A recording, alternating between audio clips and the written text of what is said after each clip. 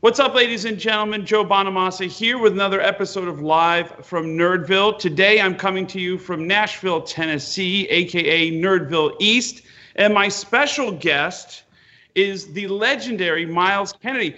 Myles, let me just tell you something. It feels we've grown so close recently that it feels like we've done this twice.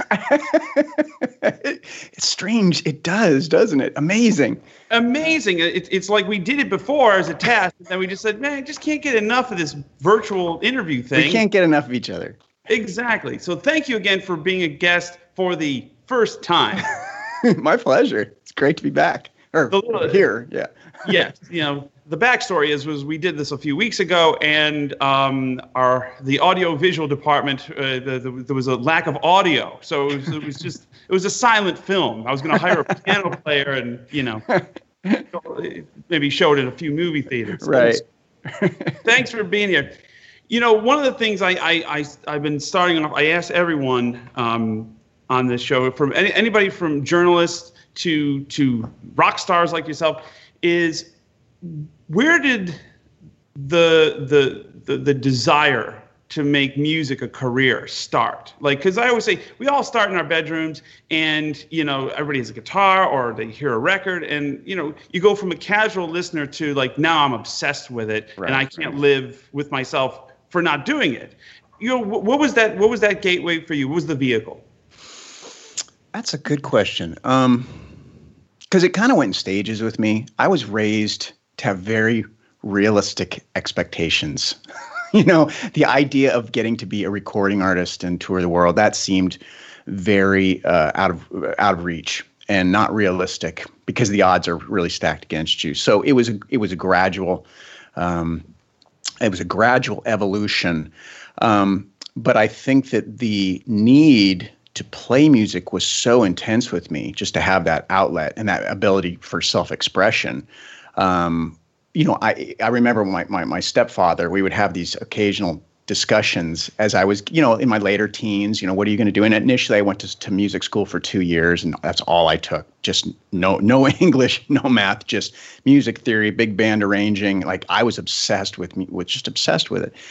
And then I remember talking with my father, and he was like, okay, after I was like 21 and things were, I was getting by, I was playing in cover bands and I was teaching guitar and whatnot, but there was always the, when is this going to end discussion? Right. So when are you going to go back to school and, become an English teacher, a history teacher, because I come from a family of teachers and preachers. Right. Everybody's in the education system. My stepdad is a minister. And, so it was one of those things where I just couldn't hang up my cleats. I just couldn't. I hit 25 and I was like, I got to keep going. I just couldn't stop. So here we are. You were born in Boston. You grew up in Idaho and in Spokane, where correct. You reside. It's not like Spokane is crawling with A&R, record company executives looking for the next big thing. The deck is a bit stacked. Not only do you have to learn your craft, not only you have to, hone your skills and whatever, you have to now you have to get out of Spokane and get noticed.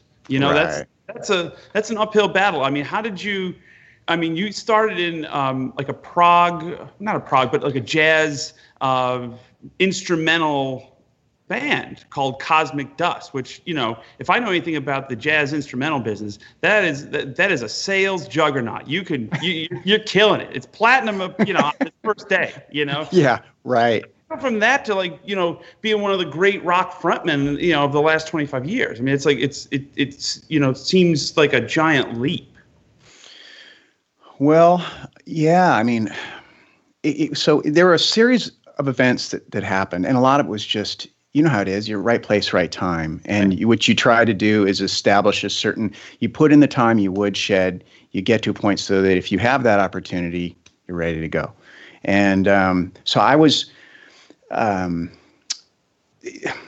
make a long story short, the right people saw saw me, for lack of a better. I was playing in Seattle because I was playing all over the Northwest whether it was with Cosmic Dust, or I had a band called Citizen Swing, and then a band called the Mayfield Four. And so I'd go over and do Seattle and then Portland, and wherever I could with the bands I was playing in. And fortunately, Susan Silver, a gentleman named Eric Hoppy and Susan Silver, who were Silver Management, who managed, Alice in Chains and Soundgarden and all that, they kind of took me and the band I was in at the time, the Mayfield Four, under their wing and helped us get our first record deal, and that was really the big shift for me.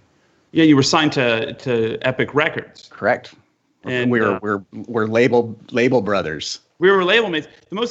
I mean, you probably visited 550 Madison Avenue a lot. Probably a lot more than I was ever invited. But the thing that struck me in the office was always like the commissary was impressive. I was like, wow, this is big time. You're on Madison Avenue, New York City. And you made 2 albums with the Mayfield Four, and you were touring. And where did you find the voice? Because you're a great guitar player, but as a singer, you're just like, where does that come from? Like, did you sing as a kid? Did you have a vehicle to kind of figure that out, or were you just singing at home to Led Zeppelin records? I kind of took it for granted, Joe. I didn't really think anything of it. I just assumed everybody could sing, and I was more interested. I was obsessed with the guitar. That was all I cared about. And I think for me, would sing, Kumbaya by the campfire in church camp or whatever it was. Right. But I didn't really take it that seriously. And it wasn't until I started writing songs and being in Spokane, there was a finite of people to draw from to play, to sing for your band. So I was like, well, maybe I should just try this myself, give it a shot. Now there's a big problem in that I'm not really hardwired to be a front man, in the sense that I don't that's what I love about being a guitar player is you play, but you're back by the drummer, hanging out, playing rhythm, and maybe you go up and do a solo for a few bars and then step back. It's perfect for a guy like me. Right. But the idea of being the guy in the middle of the stage and there's just that seemed like a lot of responsibility that I would screw up somehow, So yeah, I had that. That was a real challenge for me. And to be honest with you, after doing it for, I don't know, I guess coming up on 30 years now, it's still a challenge. There's still days when I'm like, man, if I could just put on the guitar and go out there and just hang out by the drummer, I would be cool. I love being the side guy. When I'm in a band with Glenn Hughes, and he, obviously I'm not singing. And I just love like yourself. I love just being the guitar player, and so, one of the things that I have to do to kind of get around that firewall of being the front person is I have to get into character. It's whether the suit and the sunglasses, and that's why when people meet me on the street, they go, "You look nothing like the guy on the stage." I go, right, because that's character. Is there a Myles Kennedy version of that where you go, okay, I'm this mild-mannered, super talented musician, but now we're about to headline Download Fest, and I got to go out there with a guy in a top hat and the Les Paul, and I got to entertain 50,000 people. Is there a process to get into that mode where I'm Myles Kennedy, the front man of this group? Yeah, we actually carry a phone booth, and I go in the phone booth and swirl. No, yeah, I think that's a really good, and I love the persona that you put on stage. I think it's brilliant. That it totally works, and I think that for me, I'm still working on who that guy is. And it's funny, when I first started playing with Slash, who's the master of that. He's got this thing that he's really perfected, and so to stand next to him and be cognizant of that was a real challenge in the beginning, especially going up there without a guitar on. So, if you early on, when we did the first few tours in 2010, we did the festival run, and starting I think in May or June, I think it was May of 2010. And occasionally through my Instagram feed, someone will put up footage from that era and things that I was wearing. Yeah. Whoa, what was I thinking? I mean, it's excruciating. Some crazy scarf that I probably borrowed from my wife, and it was all grim. So it's still evolving. It is a process. It's also one of the things that, when I watch you sing and you could tell, like when you're up there on stage, you go, there's a guy who's put in his 10,000 hours, not only as a musician, but on stage as well. Do you find every gig, good or bad, is a learning experience for you? Like, in the sense, like, the good gigs are great because everything went as planned. To me, I learned the most from the ones that went to shit, literally, after 3 minutes, and you're like, okay, now I got to figure this out. Yeah, that's the beauty. Yeah, see, I think it really is how you frame those bad gigs, and I've learned to do that as well. Where, okay, that was a rough 2 hours. What can I learn from that? Right. And I'm learning to incorporate that element into everything I do musically. That I've been in here demoing for the last 5 months. And there were songs that I'd be chasing down and spending all the time putting all the parts, programming all the drums and, putting this, some of these songs would take over 100 hours to get everything done when it's all, just in the pre-production. And I'd be like, oh, that was a total waste of time. What were you thinking? But it's that. It's like, well, you learned what not to do next time. You learn to trust your gut on this particular kind of song or approach to arranging or whatever it is. And now it's part of your it's part of your toolkit. You don't do that again, or you do that again. And I think that's really important as an artist to have a good understanding of how to harness that. Yeah, it's just every hour you spend with a guitar or perfecting your craft, to me, is worth it. And good or bad. And like you said, you do learn a lot from the things that don't go as planned. And you spent a whole week on a song, and you're like, man, wasn't that very good? Right. Kept adding more guitars, and you're like, it's still gonna fix the song. Tell me, like, when you were with the Mayfield 4, you were out there touring, and one of the bands you were supporting, among a few others, was Creed. Mm-hmm. And you, was that how, like, Mark and the gang, got you on their radar as far as, like, they put this band together, Alter Bridge, which is super successful, post Creed, and they called you for the gig? I think that's how I initially got on the radar. What's interesting is we didn't hang out a lot. I got to know our drummer Flip a little bit, but overall, I was really shocked when I got a call in late 2003, and I was like, wow, I didn't even realize that they'd even heard us as we were, open, because we were the first of 3 bands. It was us and another Sony band called Fuel, who had some hits at the time. Great guys, and Creed was their first record, and they were just starting to explode. I mean, it was just, you could just see it. It was like, wow, these guys are definitely doing something that is connecting with people. Right. So, yeah, we were just traveling in our van, 15-passenger club wagon that we bought with our record bands, and our pulling our trailer, and it was being our own techs. Like, yep. I'll never forget, we were somewhere maybe it was in Ohio, and we were playing in an outdoor venue, and we were oftentimes as the first of 3 bands, you get very little sound check, and so the day was really running behind. So we started at like 7:30, and we're up there. There's like, I don't know, probably 3,000 people in the venue, and we're setting up our gear and getting ready. And I run back at 7:29. I run back and grab my guitar and tune it up real quick, and I run back out and go up to the microphone, and I hear this girl in the front go, "Look, the roadie's got a band." That's great. I tell you, there's nothing that deflates any semblance of rock star like on a festival stage after you get done going, "Thank you, Toledo, you guys have been great." Downbeat, big applause, and then you have to roll up your own cables and grab your own amp and drag it off the stage. Right. No matter how, like, you're in this moment, you're like, "Oh my God, this is fantastic," and then reality sits in, and you're just like, were you worried? But it saves so much money on the crew. Oh my God, yeah. I mean, and it saves people space in the van. You can only get about 6 people in there comfortably. Were you worried when you joined Alter Bridge that it could be perceived as, for lack of a better term, as like, the members of Creed and a new lead singer, almost like a spite band, so to speak, which it's not. I mean, it's its own thing. It's totally different music. It doesn't sound like Creed. You guys have made it your own.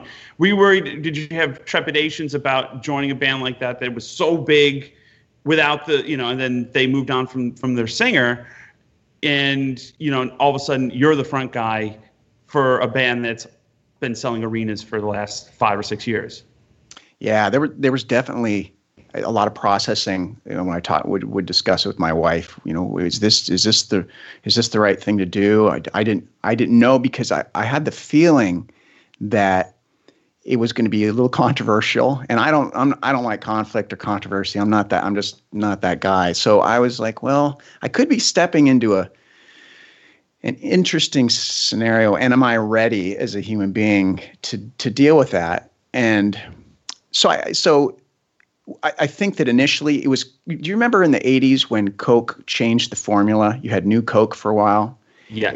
I was kind of like, I was the new ingredient, and right. and so there was, I think, and I do think that initially people did just think of it as Creed with a new lead singer, and I get that. I mean, they had established their brand to such a degree that if the three of those guys are playing music, and they do have a sound, not just Mark's guitar playing, which I love. I love that he has in his rhythm approach, he has this definite thing that he's carved out for himself, but also Brian and Scott as a rhythm section, they have like this heartbeat that is very much them. They're the way he's flipped, where he puts 2 and 4, and Brian's bass lines are very unorthodox and very cool. So they have a thing, and to sort of step in and sing over the top of that, I knew that it was inevitable, and it took a few years, I think, to kind of shake that initial, that initial stigma, or whatever you want to call it.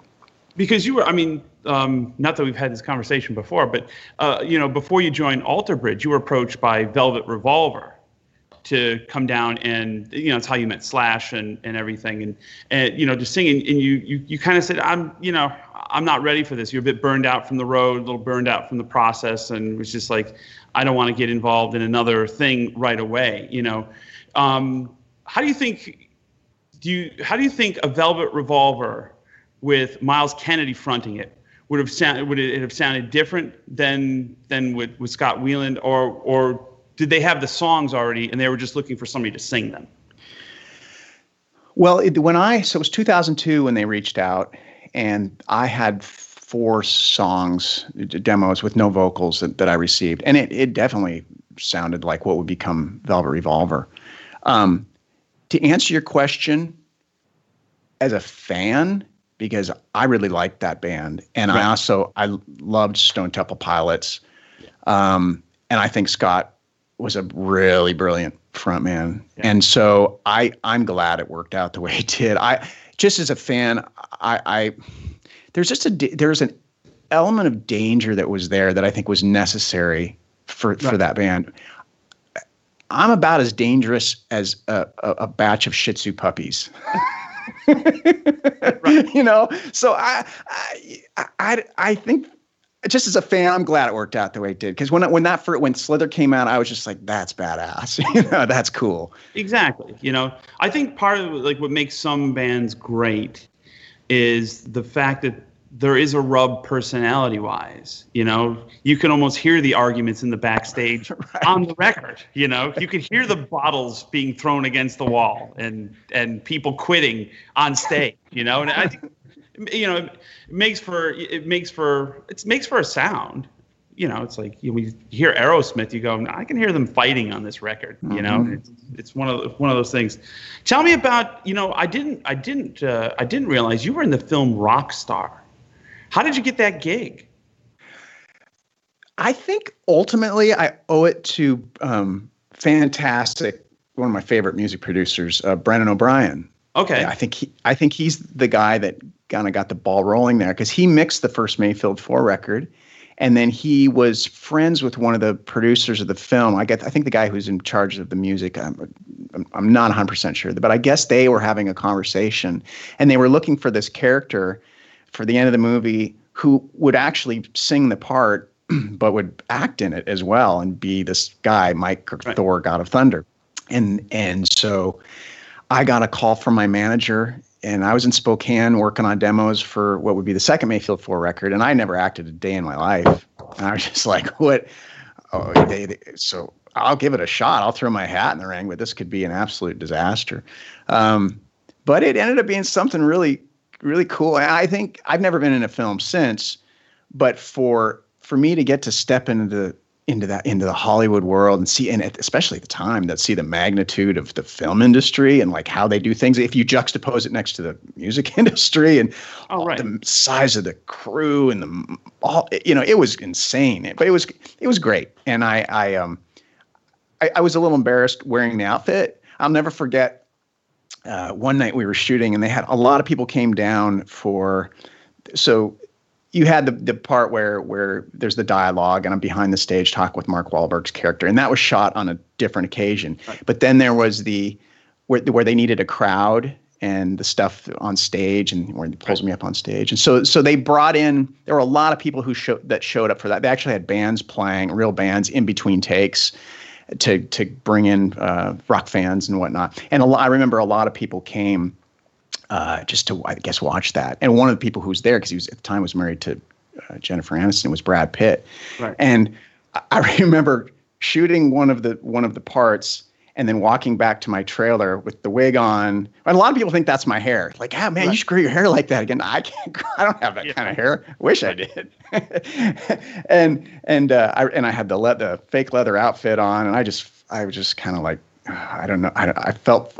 It was fun. It was fun, but at the same time, I was a little self-conscious, a little self-aware. And I remember Brad Pitt walked right by me and just kind of looked at me down and kind of laughed. And I was like, well, I can tell that to my girlfriend at the time, which was, won me a few points. Brad Pitt laughed at me.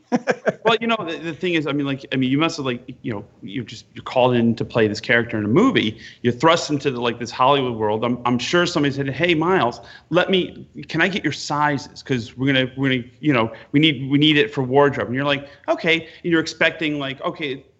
Maybe they're going to dress me up like Steven Tyler or whatever. And all of a sudden you go into wardrobe and you're like, here's what you're wearing. Here's the wig. I mean, was this like the, are you fucking kidding me moment of all time? To a degree, yes. I was just like, I think my biggest concern was, can I pull off the jacket with no shirt thing? Right. And funny little, I don't know if I've ever told this story, but Mark Wahlberg, guy's ripped, right? Yeah. And apparently my character was idolized his character in the film. So 3 months prior to shooting, when I got the part and I was talking with the director and the casting lady about, okay, well, what do you want from me? Because Mark Wahlberg, if I'm emulating him, he's jacked, right? Do you want me to am I supposed to get healthy and work? Because at the time I was in my party phase. So I had a little bit of a beer gut going on. It was fantastic. Pizza. You could have pizza. A lot of pizza and beer. So, no, we're going to talk to Mark because we want to be more like rock and roll. And that's so no, just stay the way you are. And so I show up to the shoot and he comes out of the trailer and he's just he's ripped. And I'm like, well, when you put him and me on stage, it's definitely going to be, there's the healthy guy and there's the pizza eating beer drinker. Right. That's great. And, my friend Jason Bonham was in that movie. Yes. And I didn't realize it was him until there was that scene where he was getting the blood transfusion or something. And I go, that's Jason, right. Because I recognized the voice. There's a few inflections, but up until that, it was Jason and Zach and did you mingle with those cats? Were they on set when you were cutting all that? And, do you have any stories about seeing what the dynamic was between the actual movie band and themselves, Yeah, I did. And that for me as a kid from Spokane, that was one of the big perks because right. These were all guys that I kind of grew up listening to, right. and so to be able to be a part of that, even though I had my first record deal at that point and was doing some touring, but I had never been in that kind of world with people at that level. And so for me, it was just it was a total treat. And yeah, I hung out with Zach a little bit. Zach was really cool. I mean, I think he could see that I was, really kind of starstruck and whatnot. And he took me in his trailer and I think we had a beer together on the last day of the shoot. And he gave me a box of his I still have some of those strings. He gave me a box of the GHS strings he was using. And so that was really great. And Jason was wonderful. In between something we were working on one day, I just sat down next to him. We just started talking. And I told him, I said, man, because I sensed that he was so proud of his father's legacy. And I just wanted him to know what that legacy meant to me. And he seemed so genuinely appreciative. And I was like, wow, I really like this guy. I mean, I think it's as somebody who also lost his father at a young age, seeing how he continues to carry the torch proudly, really, I don't know, that really impressed me. And so, yeah, there were a lot of really cool little moments that I still cherish. Tell me about what the music of Led Zeppelin means to you. I mean, like, you know, because one of the things I just spoke to David Wild from Rolling Stone, and we had among other things, and we had this conversation about, you know, critic darlings versus popular bands. And when Led Zeppelin came out, I think the first record got a horrible review, which was, you're like, well, what are you listening to? You know, I mean, like, it's like, did you get a copy of like Burl Ives pressed on a Led Zeppelin vinyl? I'm like, I don't get it. Nothing against Burl Ives fans, please, blabbermouth, don't click it. You know what I mean? But you know, like when I first heard Zeppelin 1, I mean, it was like I thought the record player, well, it was a cassette deck, but I thought the machine was going to explode. The band was so kinetic and so vital sounding and had this just, you could just see them coming out of nowhere and just world domination. What was your reaction when you first heard Zeppelin? It was that reaction. Interestingly enough, the reaction there's an afternoon when I was about 13 where I heard the two pieces of music that would really kind of send me on my way. You know, right. I as a kid, I loved, you know, Stevie Wonder's the first musical memory I have, and that was a massive deal for me when he was on Sesame Street. And I was obsessed with Stevie Wonder, and Elton John was another one. Fast forward about 8-9 years later, and I'm in the backyard playing with my little brother, listening to the radio. Eruption into Girl, You Really Got Me comes on by Van Halen. I'm like, what is that? You know, oh my God, I was just like mind blown. Probably an hour later, Whole Lotta Love comes on. And I just dropped the football or whatever we were playing and was like, it was like I probably just walked right up to the boombox and just stared at it. Right. Because I didn't understand what was coming out of it. It was so like, especially when it got to the middle part, you know, or and you're like, as a kid, you're like, I don't know what's going on, but that sounds really forbidden for one thing. Right. It's like, is that what sex sounds like? I don't know. It was dangerous. Right. It was great.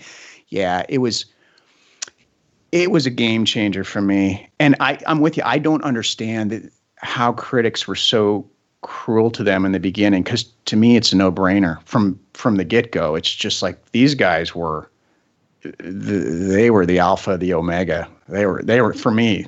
It's like, geez. My favorite part of Whole Lotta Love is in the breakdown. You hear the alternate takes of the vocal. Right. They're ghosting, and everybody thinks that they put echo or some sort of delay. It was actually the alternate passes that just happened to be on the days of analog, when you're bouncing tracks and you have at that point they may have had 16 tracks or maybe 2 8-track machines. And you know, it's those happy accidents. How much of the stuff that you do, both on record and on stage, how much improv is involved? I mean, do you leave room for interpretation in a live setting? And do you go, these are the parts, these are the marks we got to hit on this particular song? That's a great question. I was just thinking about that the other day. Like with Alter Bridge, it tends to be, though a fair amount of those solos were just improvised in the studio, but they become such a part. The way that I come from kind of the David Gilmour school of guitar playing with how I approach the melodic aspect. So if I were to change the melody on the solo I do on a song called Blackbird, I think fans might not be down with that in a live context. So I try to stay true to that, you know. Right. And also we have very like finite spaces in the songs for the solos. Right. Now, if we were expanding things and just like, okay, you go for a ride. You've got, 32 bars, do your thing. Then, Right. I would probably like, oh yeah, we're going to try this. Today we're going to superimpose some sort of harmonic minor thing here again over the, dominant, Right. dominant chord, blah, blah, blah. But I love that. I love the improv. We've talked about that before, about how improvising is so, I mean, there's a reason that when I listen to Miles Davis records and I'm like, that was a moment in time when I hear Kind of Blue and I'm like, that was just a moment in time that they captured. And it's so special. Or Love Supreme, John Coltrane, there are things happening during all of that it's just magic because it wasn't planned out. It's like they had the head and then they had okay, do your thing for the rest of the song until we go back to the head again. Yeah, and I really missed that. I played in that fusion band early on, and there was so much of that, and those were some of the most musically now, not to take away from the other things I've been a part of, but it's a different kind of musically rewarding. Yes. As like when you write a really compelling song and you're sitting there as it's being mixed, and you're like, wow, this is what it's all about. But then you have those moments on stage when you're standing at the, at the Royal Albert Hall or whatever, and you're playing something that everybody's locking in, and you're like, this is never going to happen again. Right. But it's like surfing. It's like, this wave is never going to be here again. Not this wave, but I'm gonna stay very present. There's a certain zen to it, right? It's almost like a Buddhist psychology. Like we leave some room for interpretive dance, as I call it, on stage, and. But then there's the times where you just got to get down to business. I mean, like we're not gonna break into a 30-minute version of Statesboro Blues coming out of Slow Gin. I mean, because the one night that it's great, the second time you try it, it's like you fall on your ass and people are like, well, what is this meandering stuff? I mean, how important is that? I mean, like, the fans come see you play and they know those songs better than you do. In some cases, in my case, they shout the words out when I forget the verse. They do the same thing with me. Yeah, and I'm like, you missed the verse. I'm like, so? I'm like, come up here and try this shit, And I mean, how cool is that when you've created something that means something to so many, and they sing it back to you. I mean, like that's got to be a pinch me moment, when what used to be the Bic lighters or now the phones come out and you're like, they can literally sing the whole song back at you. It's, to me, that's the, out of all of it, that I think that's the thing that gives me the greatest satisfaction. Right. You really feel like you were part of something, you created something that now is resonating in another human being's soul. And so when you stand there in front of lots of them and they're singing it back to you, it's really heavy. And it makes all the craziness all of the look, the roadie's got a band moments worthwhile. Right. It's like all those moments where you were coming up the ranks and you were falling down and you were struggling and you're eating top ramen or whatever the crazy, you're just getting by and you're asking yourself, why am I doing this to myself? But then you stand there 20 years later and you hear a song being sung back to you, or you see someone crying as you're performing, and you're like, okay, ultimately it all boils down to one thing. It's you feel like you have a purpose. Yes. It's really simple. And to some kid, could be anywhere. It could be Toledo, Ohio, or, Birmingham, England, they had that boombox moment with your song that you had with Led Zeppelin. And it's a big responsibility because, you live in the moment, it comes and it goes and it flows. And, talk to me a little bit. I was interested to read that you've had struggles with the tinnitus, hearing. And when did that show up? And when did you realize that, okay, if I want to continue on being a musician, I need to protect not only my instrument, which is my voice and my hands, but the receptacle of that instrument, which is my hearing?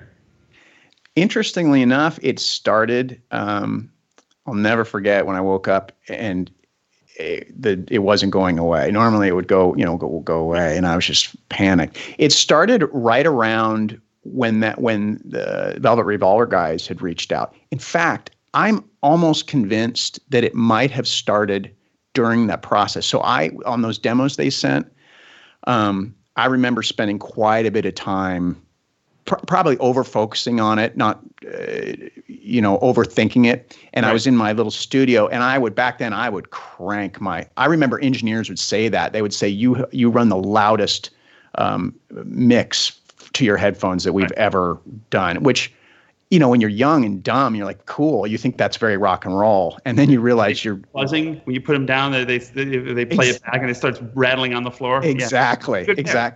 Exactly. Yeah. Right.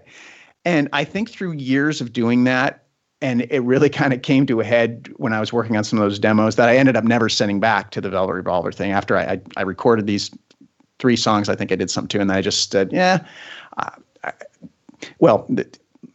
I'm kind of jumping around here, but part of it was also realizing that suddenly I had this issue and it was freaking me out. And I saw an ENT and I go, oh yeah, you've got hearing loss now and you've got tinnitus and it's never going to go away. Have you heard the Pete Townsend story? And I'm like, oh no.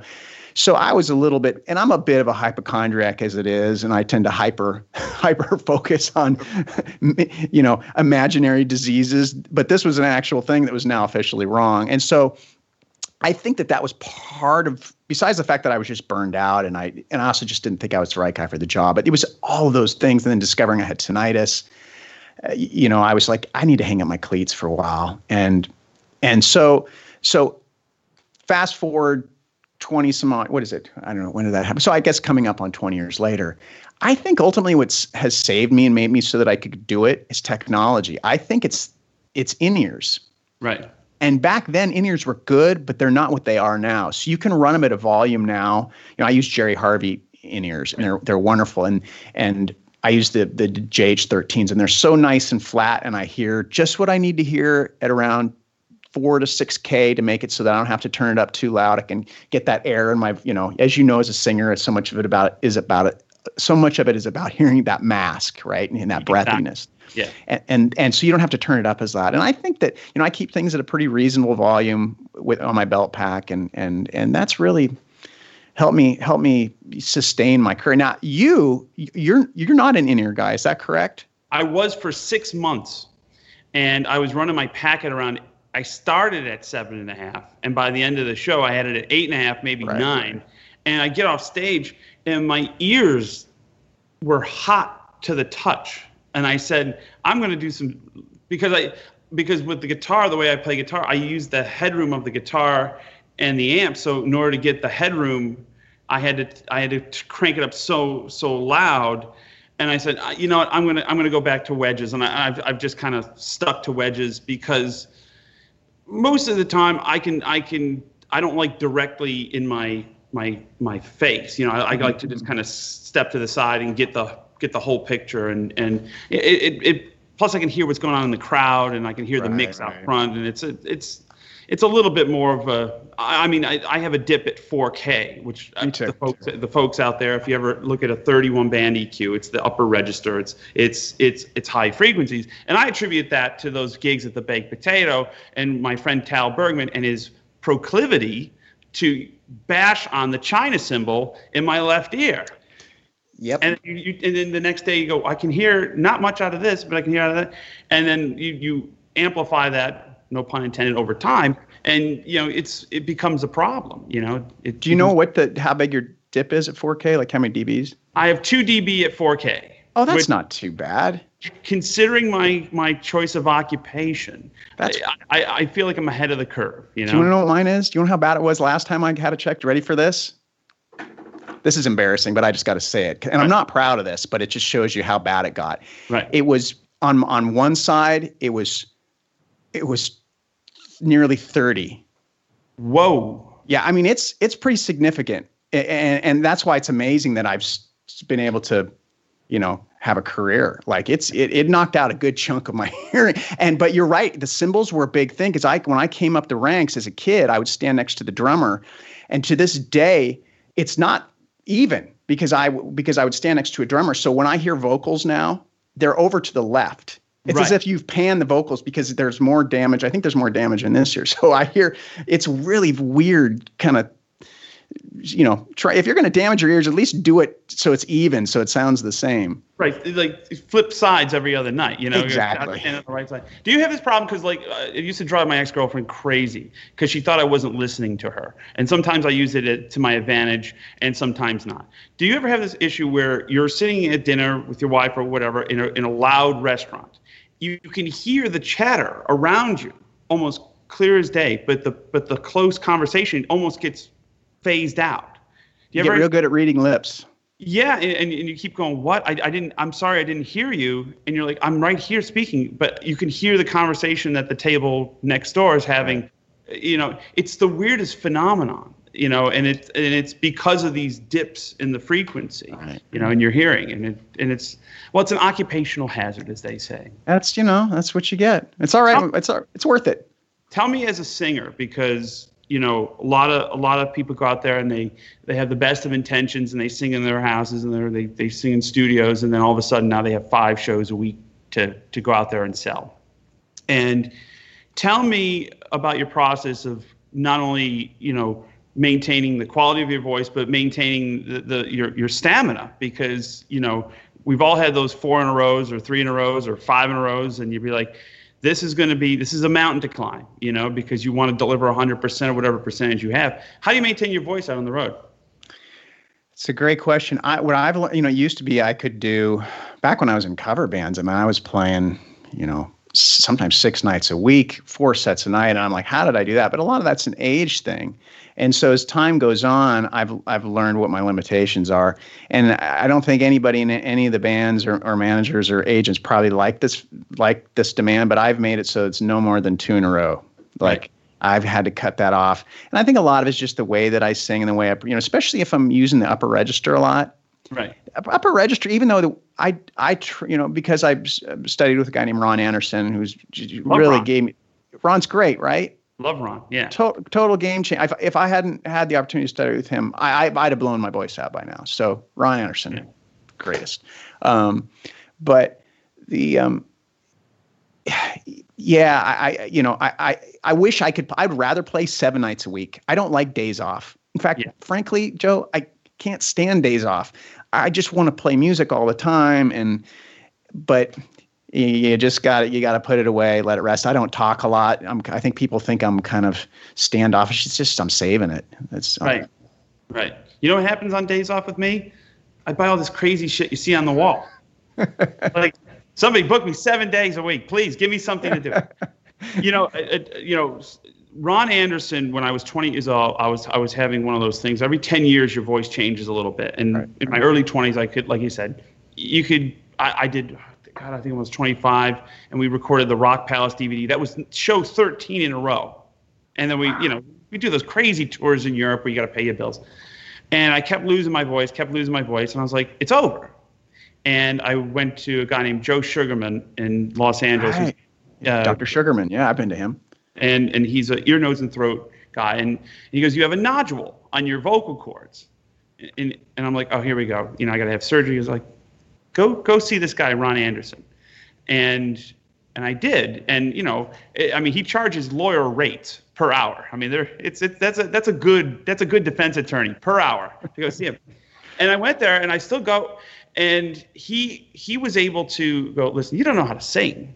You don't know anything about the mask. You don't know anything about the head voice, the fundamentals of singing. And like in your story, I mean, I wouldn't be singing if it wasn't for Ron Anderson. I mean, did you have a moment in your late 20s, early 30s where you're like, you were starting to have problems with your voice that didn't occur prior? You're like, all of a sudden I was like 2 weeks ago I could do this, and now what's going on?